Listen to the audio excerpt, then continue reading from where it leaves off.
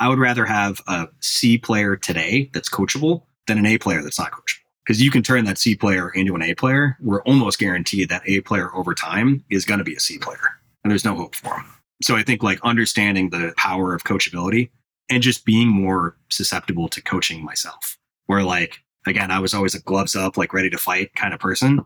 Just understanding that like, yeah, it sucks to give tough feedback. And to truly treat it like a gift is important.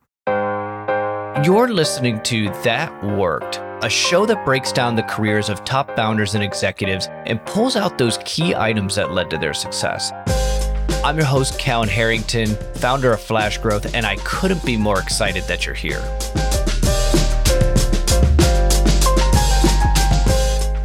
Today's guest, we have Jamie Ahern. Jamie is the CEO of CarmaCare. Prior, which I'm excited to go through, is we've had multiple exits along the way, some time in hedge fund. This is going to be a fun one to go through. Jamie, welcome to the show. Thank you so much for having me. No, absolutely. So tell us a little bit about CarmaCare and how'd you get involved and what are you doing for CarmaCare? Yeah, so I'm currently the CEO of CarmaCare. CarmaCare really, I'm a big believer, and hopefully this will come out throughout the show, big believer in falling in love with the problem versus the solution. So the problem that we're really trying to solve is that car repairs represent the number 3 driver of consumer debt in the United States. Something like 6 in 10 millennials have foregone necessary car repairs. You know, and I've been spoiled. I've lived my entire life in Chicago and Manhattan, where like you can kind of get by without a car. For most people in the United States, your car represents not just a mode of transportation, it's truly your livelihood. So you can't keep a job, you can't feed your family without a car. Mix that with inflation, car repairs are through the roof, up 25% year over year. And with interest rates, you now can't afford to buy a new car. And so keeping your car on the road is more important than ever.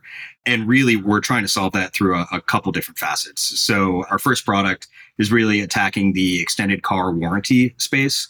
So if you think about the financial products that are really designed to help out with car affordability, you have car insurance on the one end that's relatively well regulated, relatively well saturated, and then extended car warranties, which have been turned into a meme. So it is just a lot of opportunity ripe for the picking, really to help out with everything that's not a collision with car expenses. So like you press on, car doesn't go on. What do you do? The second thing that we're really excited about is we're actually launching this tomorrow morning. What we're referring to as the virtual garage. The virtual garage is something like 3/4 of people from a recent AAA study, 3/4 of consumers in the United States have what they refer to as repairophobia, that they have extreme anxiety taking their car into the shop. And from our perspective, after a ton of research, we believe the core reason of that is dramatic information asymmetry, where you have a mechanic that has gone to school for years and years and has practiced being a mechanic for years and years to be an expert in fixing cars. And you work as an accountant or as a consultant or behind a desk and a computer all day. You don't know the first thing about cars, but you need your car in order to survive. They tell you X, Y, and Z is wrong. It's going to be $5,000. You say, thanks, here's my money. So the virtual garage, really what we're doing is pairing consumers with licensed mechanics to virtually diagnose problems and give a loose cost estimate, just so you know kind of what's going on by the time you walk into a repair shop. That's that you mentioned.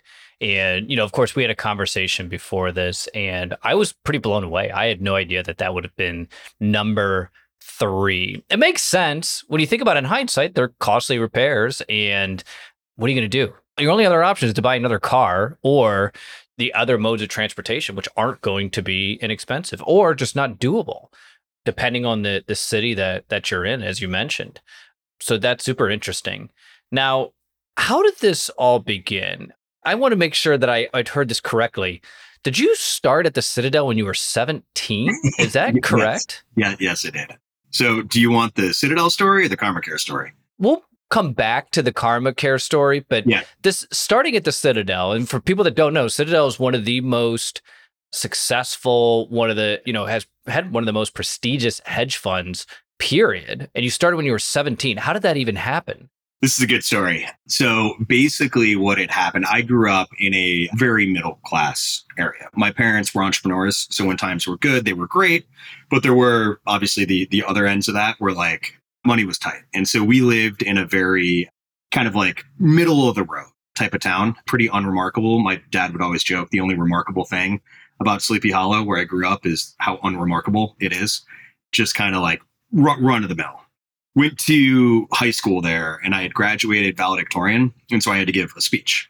It was a pretty large high school. I think we graduated something like 600 kids, and so you have like their family, and typically like the police and fire department and everything else would come. And so we were out at a huge like park in our town, and I spoke. And about 2 weeks later, I'm of Irish heritage, and so my parents' idea of volunteering is serving beer at an Irish festival. Chicago. And so that was his volunteering. So my dad's probably 5 or 6 beers in. And the fire chief, so the chief of the fire department for our local town, is also of Irish descent and is at this fundraiser for, at our local church. And he gets to the front of the line, like him and my dad are talking. And he's like, "Hey, I heard your son speak at the graduation, whatever, like 2 weeks ago. What does he want to do when he graduates Northwestern?" And my dad's like, "Oh, he wants to work for a hedge fund." And again, I was 17 at the time. I had started school early, so it kind of like skipped a couple grades and like was really like barely 17 when this conversation was happening. And I had no idea what a hedge fund was. I didn't know Citadel. I didn't know what they did. I kind of loosely understood what the stock market was, but outside of that, like no clue. And it turned out the fire chief's sister was like the 5th employee at Citadel. And so I'm like, I move in, a week or two later into Northwestern, and I get a call from this extremely senior woman at Citadel, the fire chief's sister, and was like, "Hey, like had heard, whatever, my brother, and he was speaking very highly of you, and like, do you want to come in for an interview?"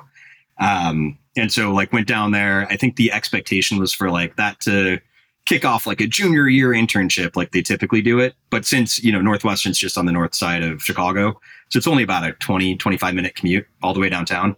And so after talking to them a little bit, they're like, "Hey, like, is there any way you could just do stuff during the week?" And so I'd pack my classes like Tuesday, Thursday, and then come downtown, work there like Monday, Wednesday, Friday, weekends, whatever I could. And again, like my parents were everything they could to pay for tuition, but a lot of that fell on me. And so the fact that Citadel was willing to help out, it's like, yeah, no, zero brainer here. Let's figure this out.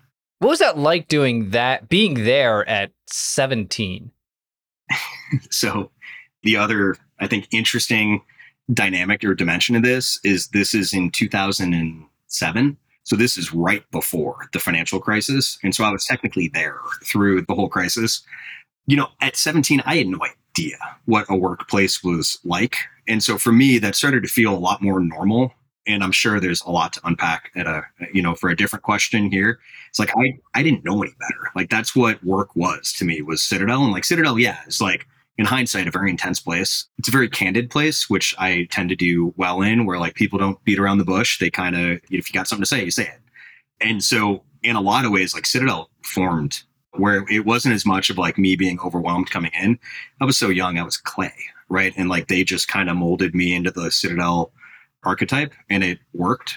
But it does tend to be, you got comfortable with a few things that I think in retrospect are maybe not normal, where, I had a couple mentors throughout the process get fired, and there's no notice, they don't know anything. Like I would just show up and the desk next to me would be empty. And it's like, "Oh, like where's, John today?" It's like, "Oh, he doesn't work here anymore." It's like, "Oh, like got it. Like that's just how this works." And that was before the crisis. And then when the crisis happened, like there were moments where I was getting pretty frantic phone calls, like while I was in a final kind of thing of like, "Jamie, you need to get down here now. Like things are falling apart. Like this has to happen like yesterday." And so, yeah, like I would like hustle through a final to like jog downtown and get there and try to like piece things together. Obviously at 17, I wasn't managing anything ultra mission critical, but I did a lot of like the cash balance reporting and stuff like that to make sure that like, there was enough money to turn the lights on the next day. And so that was a wild time. I'm glad I lived through it once. If I never had to do that again, Citadel, I would gladly do again. Citadel through the crisis, I would prefer to never do again. That was intense. What do you think is some of the biggest challenges that you experienced and learnings that you had from there during that time? A couple things. And I've heard, I think it was Steve Jobs, it gets talked about a lot in tech that like being lazy is a good thing, because lazy people will find creative ways to not do work and oftentimes still get the work done. And so that really came through where like, again, as a 17-year-old intern, I got the shit work. I was bottom of the totem pole. I got what everybody else didn't want to do. And so I think that helped me sort of like approach problems a little bit more creatively, because like some of these things would be incredibly tedious, where they have to get done and they have to get done with 100% accuracy, but they're not fun to go through. It'd be like ticking and tying, like, trade reports or something to make sure that like what the broker saw is like what we saw, and make sure like that all lined up. And there could be tens of thousands or hundreds of thousands of rows to like go through all this. And so like, I started getting creative with like VBA and like writing whatever, like small, stupid code in Excel to like do things quicker. And like, it's like, oh, like I'm actually getting rewarded for being lazy because I didn't want to do this, not kind of being punished for not doing my job. And I think Citadel was definitely a place that like they gave you plenty of rope, no matter who you were, where like the expectations were very clear and the upside was very clear, where they were very generous when like bonus season came around, et cetera. But they were also very, the downside was very clear, right? Like, and it wasn't about how hard you worked. It was purely outcome. And so it's not about FaceTime or anything else. It was purely outcome driven. And so if you performed, you got rewarded. And if you didn't perform, no matter how hard you tried, you got fired. But at least you knew where you stood, right? There was never any guessing. And so I think I've had to learn how to like soften some of those corners a little bit. But certainly when I left Citadel, I was pretty rigid in how I thought, because it was like, well, if you're doing well, you get paid. And if you're not doing well, you get fired. That's just the way the world works. And I realized after that, that's not the way that most of the world, that's the way like a very small sliver of the world works. Yeah, you brought up a couple interesting points.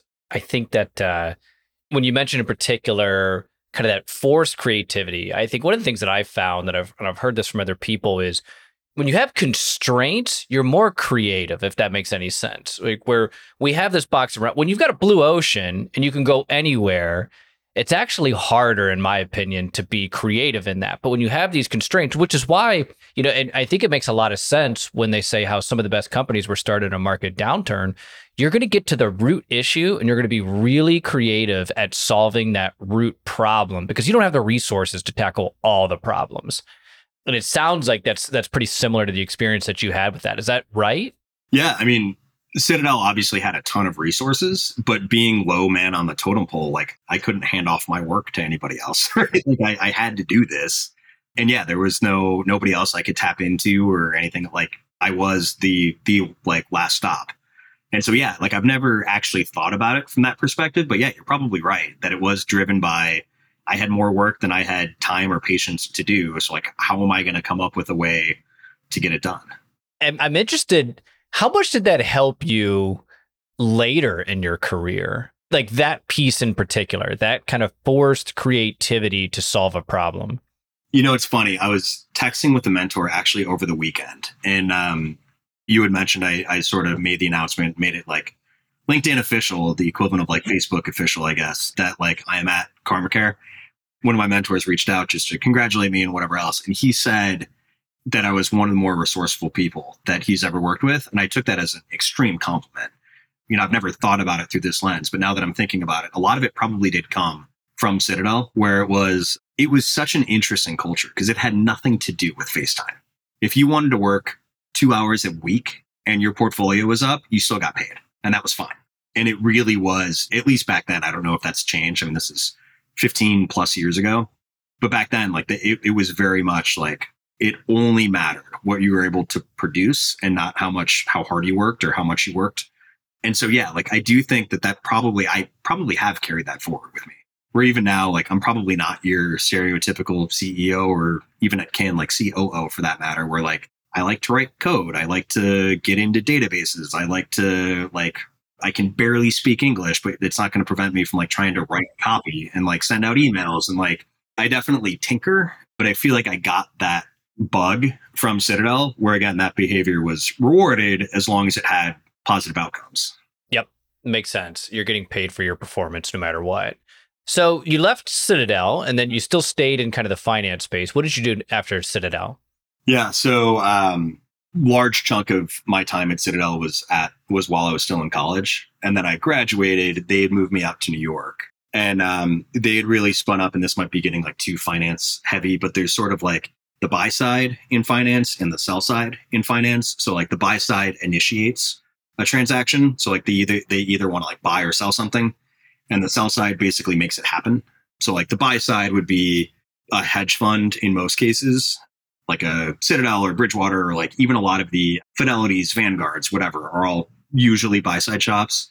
And the sell side is more like your investment banks, your Goldman Sachs, your Morgan Stanleys, your UBSs that like make what the buy side wants to do, just make it happen. Citadel, because a lot of this was just post crisis, Citadel thought that there was a big opportunity in the sell side. So kind of like Citadel to like start to eat some of Goldman Sachs's lunch kind of thing. And so they spun up an investment bank that they had positioned me into. And after about a year, it became very apparent that Citadel had too much of a brand within the hedge fund world to really be successful as a sell side. Because sell side, like the most important thing is that the buy side trusts you. Buy side don't trust each other. And so like if you've got a big hedge fund working with Citadel as a sell side, it's like, well, how do I know you're not just going to like feed this back to Citadel, the hedge fund, and like crush me? And that was a hard thing I think that they couldn't really overcome. So they ended up folding that division and I got fired. And so was looking around, was in New York, was reasonably happy there, and did find my way to another hedge fund, actually from the head of the trading desk was another Northwestern alum. And so we'd kind of networked our way into that. And like, he's like a big brother to me, we're extremely close. But yeah, brought me on to a much smaller hedge fund. So that was, call it about 20 people in the front office. So like making investment decisions. And we managed, I think at our peak, around like 1.8 billion in assets, but really just, again, super lean, like 20 person team. And that was mostly Asia focused. So had a Japanese tilt, but really kind of like pan Asia. Let me ask you a question. What was that transition like? You were at Citadel, one of the largest hedge funds in the world, rose up the ranks quickly, were there at college, and then it's interesting because it's exactly what you just described, how this culture of you may have a great person that you work with and then they're gone. What was that like for you? You experienced that and then you go to a smaller fund. What was that transition like? Honestly, more seamless than you might expect. The biggest difference, I think, between those two shops was, for me, twofold. One, realizing the world wasn't just the United States. That was like probably the biggest eye opener, where oftentimes I was actually working overnight in New York. So I'd work kind of like 4 p.m. to 4 a.m. every once in a while. And you're dealing exclusively with people in Hong Kong and Singapore and Tokyo, and so really kind of all over, where that was pretty cool, where I feel like that was like definitely one of the bigger, and I had they were very generous with like trips over there to like get to know your counterparts. And so spent not a ton of time, but a decent amount of time in Asia. That I think really opened up my worldview, where it's not just the US. And then two, the culture was still performance based, but I likened it a lot more to like patriarchy, like a family type of system, where like, because we were only 20 people, like I knew the chief investment officer, like the head guy, like reasonably well. I sat right out in front of his office and like he'd say hi every time he walked in and out. And like, we knew each other very well. We're like, I didn't know Ken Griffin at Citadel to the same degree, because Citadel's huge. And so it felt much more like a family. And like, I felt like he always had my best interests in mind. And like, they were always very fair in compensation, and like also gave me enough leash to hurt myself, which thank God it didn't go that way. But there were moments where, again, at this point, 23 years old, I had discretion on a couple $100 million, where they would say like, you can do whatever you want up to whatever, $100 million or $150 million without calling me. If you want to go bigger than that, give me a phone call. But like, otherwise, you do you, kid, which was like pretty cool. But again, I think it felt like, again, my boss felt like my big brother, and like the head guy felt like a, father figure or grandfather figure type thing.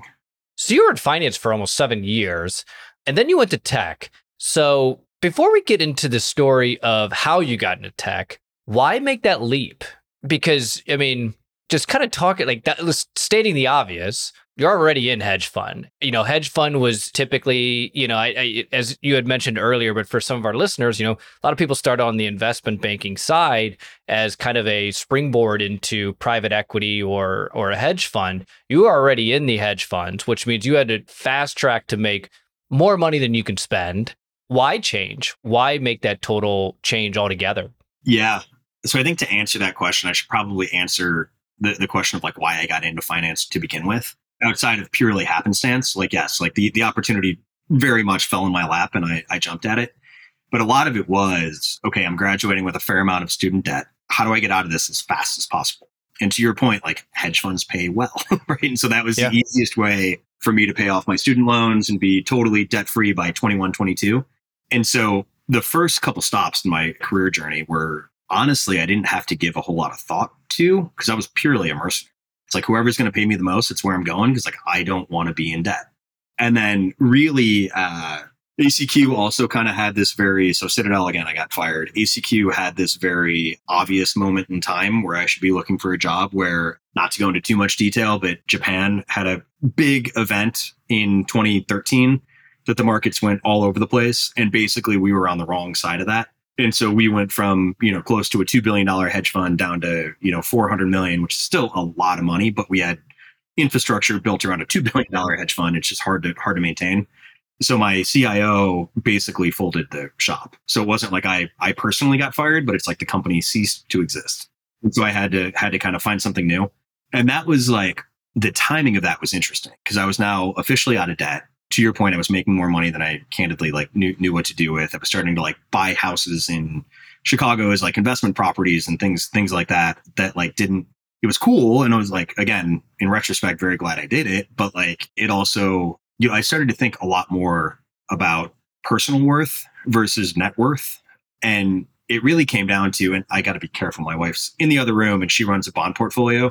So she's still very much in that world. But it kind of came down to like my sole existence was to make extraordinarily wealthy people a little more rich. And yes, I got compensated very handsomely to do that. But at the end of the day, like, am I really making an impact? Am I really like positively changing the trajectory of other people's lives? And I couldn't get over that hump. And so I decided I did want to build and I did want to get into tech. And my biggest concern was like, well, I'm a finance guy. I've been trading Asian derivatives and like subprime mortgages my whole career for 6-7 years at this point.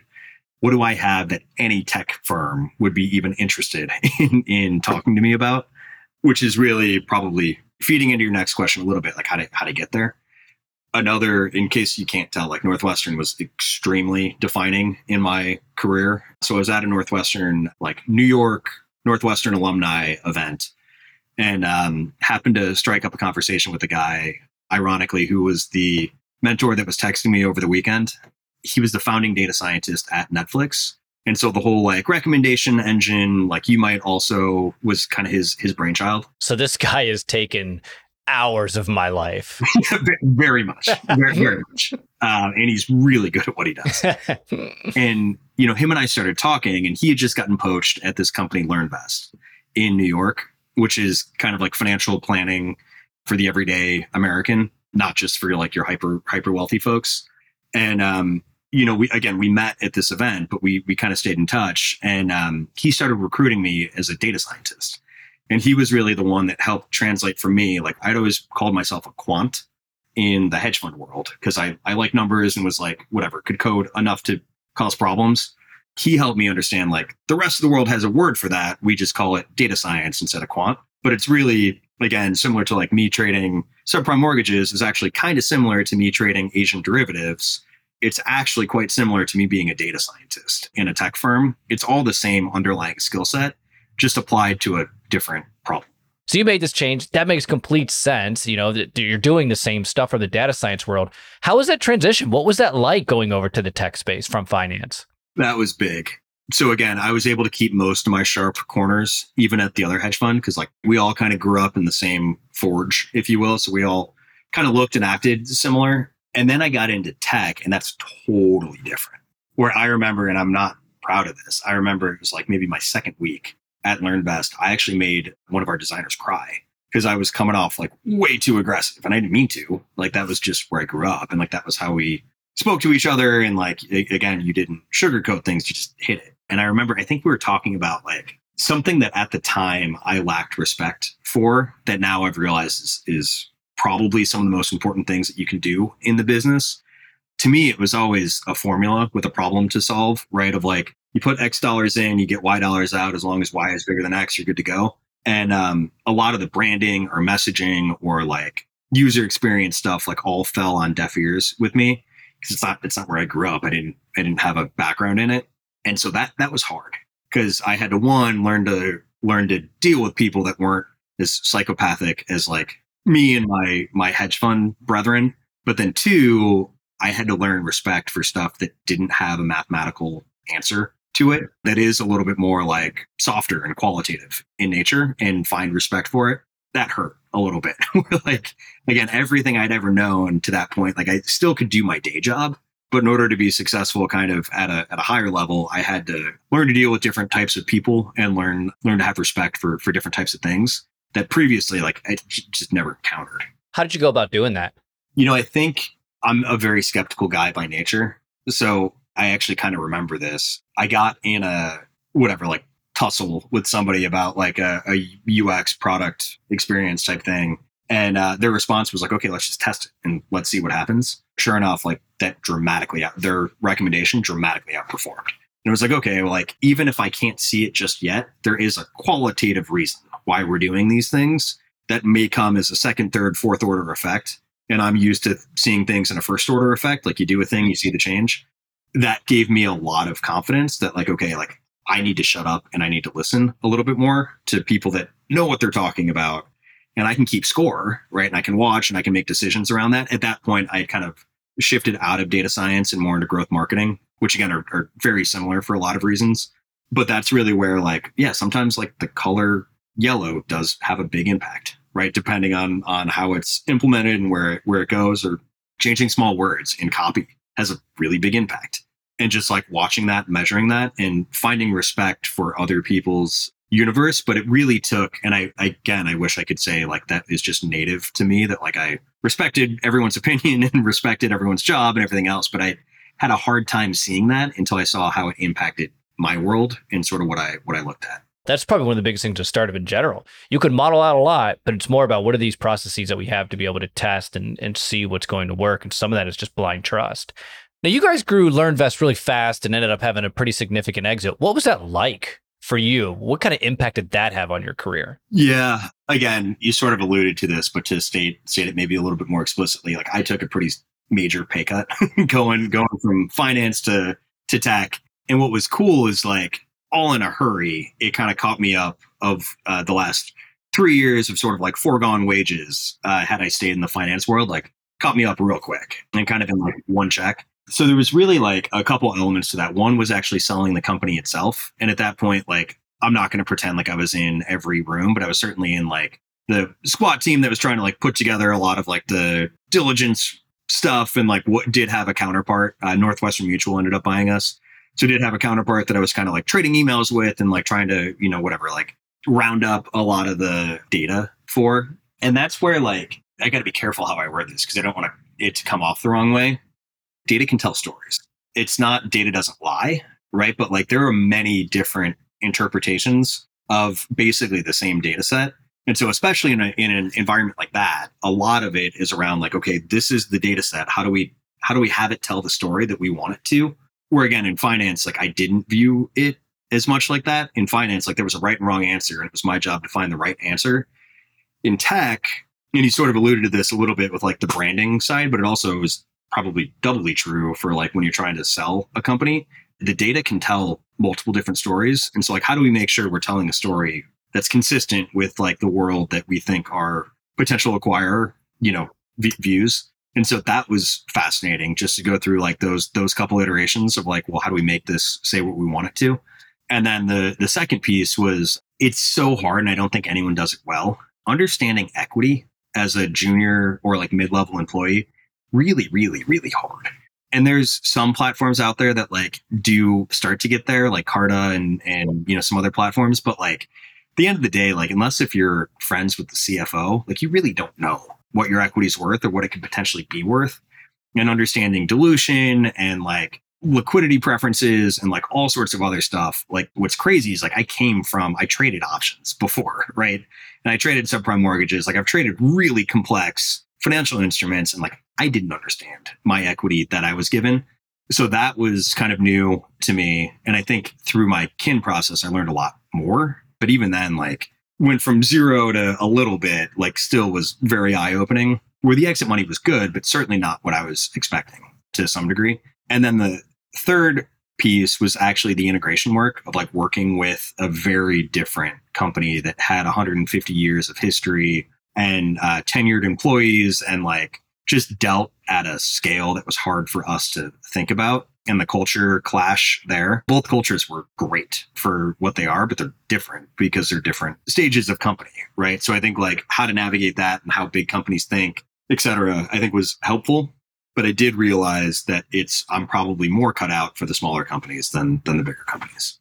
So what you brought, the equity piece is so important. And anytime I was looking at a position, whatever it was, I sent to my attorney, and I paid a lot of money to have all of that reviewed. And I also probably took the risk of the company saying, like, why? It's almost like thinking, why are you sending this to an attorney?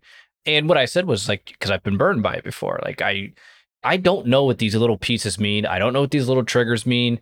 And I tell everybody all the time, it's like, send it to an attorney, have an attorney review it, look at it, have them try to explain it to you. I agree with you. If you've got a friend that really understands it, and then you can ask more intelligent questions about the investors that you're taking on and why you're trying to do this. How are you in position? How are you benchmarking? And those are questions a lot of people are afraid to ask. But I would tell you, the further you get around your career, you have to. And sometimes you almost have to be burned by it. You almost have to be burned by it to be able to tell other people, here's what you should do. And man, do I wish I would have done this differently. And to be super fair, none of that was like LearnVest's fault, nor like, I've also been burned a couple of times. It's never the company's fault. They're not doing anything on purpose, right? They're not hiding anything from you.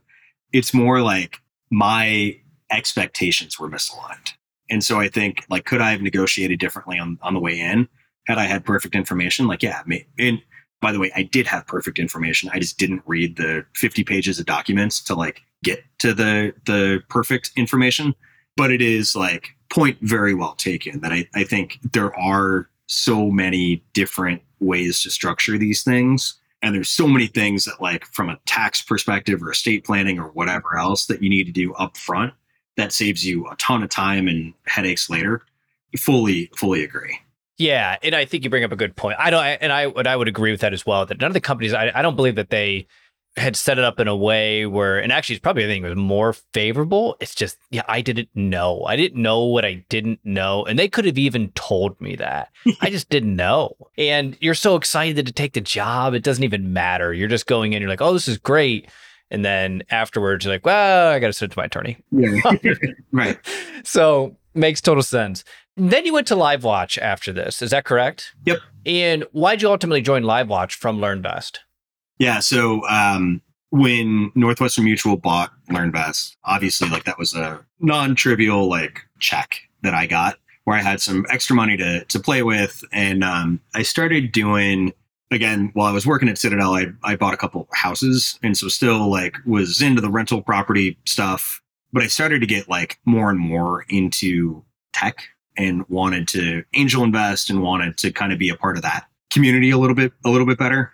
So I did end up investing in a company based here in Chicago. And one of the guys I was kind of like investing alongside of, it was sort of like a friends and family type round, but there was only 5 of us that kind of filled up the round. And one of the guys I was getting really close with throughout this process is still a very good friend to this day, a guy named Dan Aronson, who at the time was kind of the number 2 at LiveWatch. And he had made the decision to go be a number 1 somewhere. And so he was looking to kind of backfill his role. One of the things that Brad, the CEO at LiveWatch, had kind of charged Dan with was like, hey, can you help me find a replacement? And so Dan and I had gotten pretty comfortable with each other throughout this diligence process where he kind of floated the idea. He knew I was from Chicago, still had a lot of, family back here, and put me in touch with Brad. And that was kind of a match made in heaven. Brad's a fascinating guy. So Brad is a professor at Kellogg in addition to operating a series of businesses.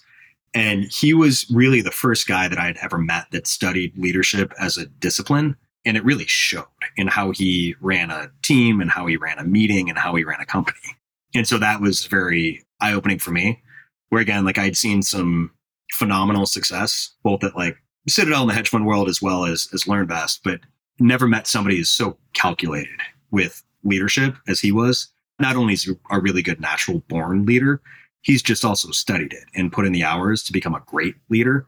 Not to say that, the other people that I've worked with weren't. It was just he was special. So learned a lot from him. And sort of throughout the negotiation process with him, there were a series of retention bonuses and things that Northwestern Mutual put in place that did make me a little more expensive than probably I was candidly worth. And so, Brad having the relationship with Kellogg was like, hey, like, what do you think about you getting your MBA?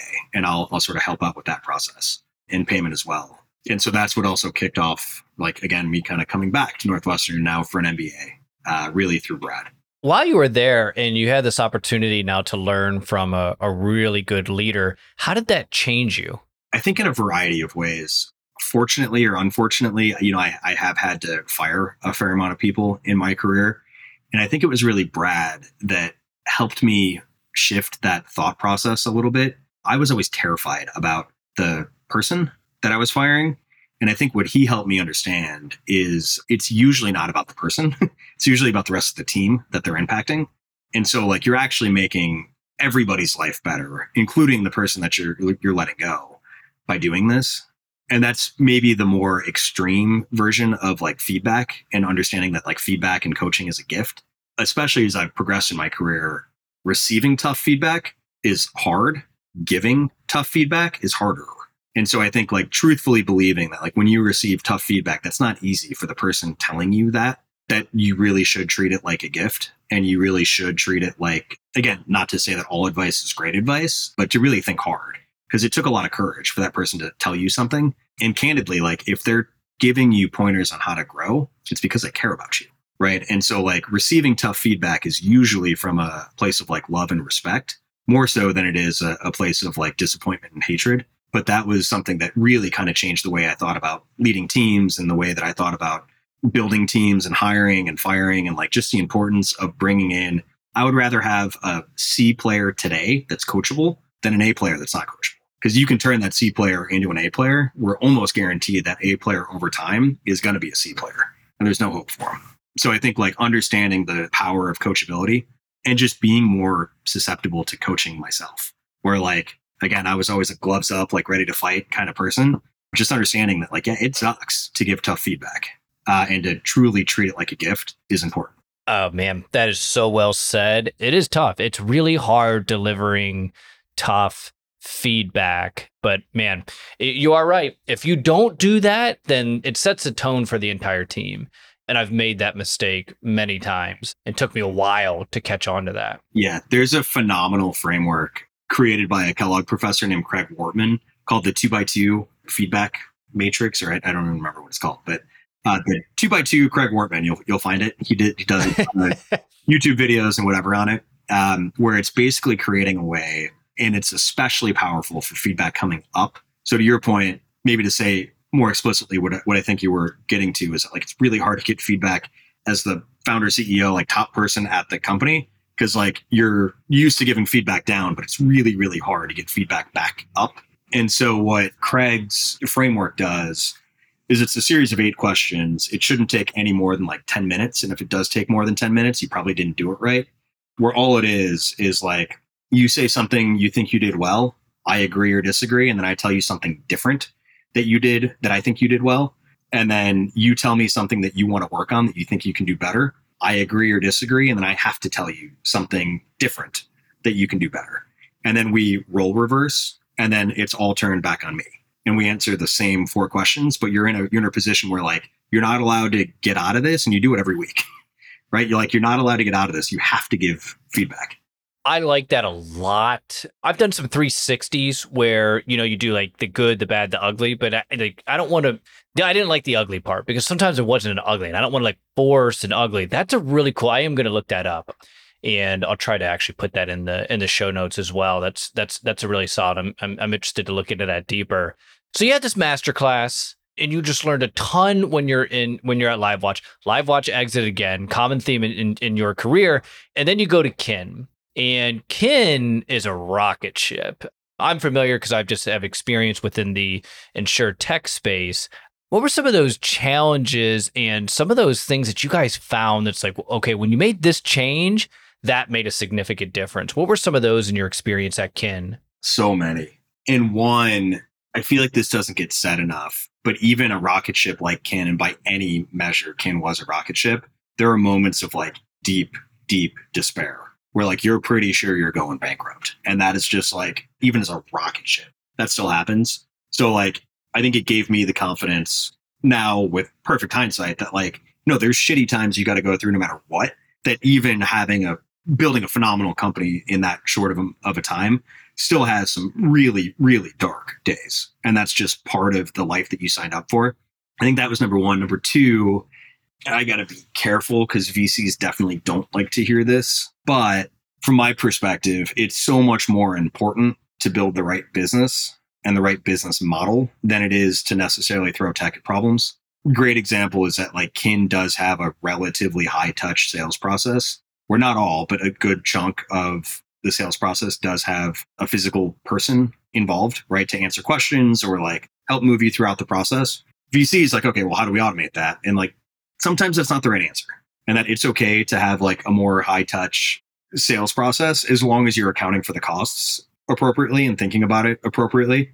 And especially with insurance, that was a very different way of thinking, where previously it's like if someone wanted your product, you sold it to them, period. Hard stop. Insurance is weird because the people that really, really, really want your product, you probably really, really, really don't want to have your product. And so there's this like weird push and pull that you have to like kind of tease some of those areas out.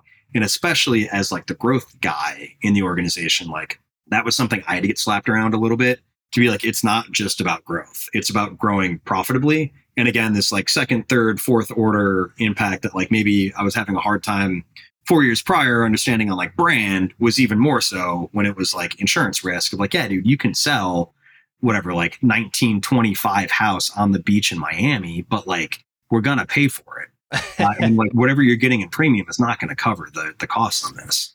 And so that was a different way of thinking that like, not everybody should be our customer. And then, yeah, like my team got way bigger, I think, than I was anticipating, where I had 200 plus employees kind of rolling up to me. And that was not, I think, anything that any of us had kind of planned for. But I did have to get really, really good at kind of like managing managers and managing managers of managers, and knowing that that's just a different person with a different kind of like set of KPIs that they have to live up to that also respond differently, like way differently. Like you putting a ton of pressure on like your direct report doesn't always translate the way you want it to down to the front lines. I think those are all great examples, so for our listeners, for what Jamie's saying in the most simplified version is when you sell insurance and you're the carrier, and you're responsible for paying out any claims if something was to happen that triggered that policy to pay. If you oversell in a particular area, let's just say beach houses in Florida, and a hurricane hits that coast where you had a lot of them, that could kill the entire company because you have to pay all those claims. And you can go bankrupt really easy. Jamie, one thing I want to actually ask is, you mentioned that even at a company that's super high growth by all times, you have these, by any measure, this is super high growth company, but there's still these moments of despair. And, you've been in really high pressure positions every single step along the way. How do you manage the stress? For me, I think you got to get hit a couple times. It's that like cult classic. Like I'm a huge fan of Green Street Hooligans. It's like about the soccer fighting clubs in England. There's a quote in it that's like, you got to get punched in the face to realize you're not made of glass. And like, it's kind of true. Like you got to get fired. You got to blow up a couple companies. You got to like, people always talk about it as failure to make it, I think, more palatable. But no, like what failure means is like, you got to blow a company in half. And like everybody that you know and love, like you just made unemployed, right? Like that hurts to a different degree that like maybe failure doesn't totally encompass, or like you personally have to get fired and be told flat out that you're not good enough to really realize that like there's always the next day. And it really takes the pressure out of the situation. We're like, yeah, you're staring death in the face, but you've been here before. You've died before. It's not that scary. It's really scary the first time through. It's a lot less scary the fourth, fifth, sixth, seventh time through. And so I think for me, like, yes, it certainly added pressure to the situation, but I think all that meant was I can't miss here. That didn't actually change my thought process or like anything else. And I feel like that's another trait of leadership that like I learned from Brad. You can tell a seasoned leader from a more green leader. When times are rough, a green leader will try to jump at the problem. and get really in everybody's business and try to solve it themselves and be the hero. A seasoned leader will empower their people, especially around that problem, trust them to fix it. And if it's not working, find new people that can fix it. But you almost take a further hands-off approach when in really, really dire times. As a seasoned leader, just knowing that you're going to be more of a distraction than you are helpful. Fighting the instinct to get into the weeds and to trust your people. Right. The last question I want to ask is, you've jumped up all the way to the top. Now you're at CEO, right? If you could talk to your younger self and have a conversation with your younger self, your age, whatever age it is, totally up to you. What advice would you have for that person in that conversation? It actually has nothing to do with business. I went through a pretty rough patch after I left Kin, but before I started with CarmaCare, where I had wrapped up my entire brand around Kin. And I had wrapped up my entire brand around being this like startup guy and whatever else, that like when that went away, I was very confused and lost on who I was.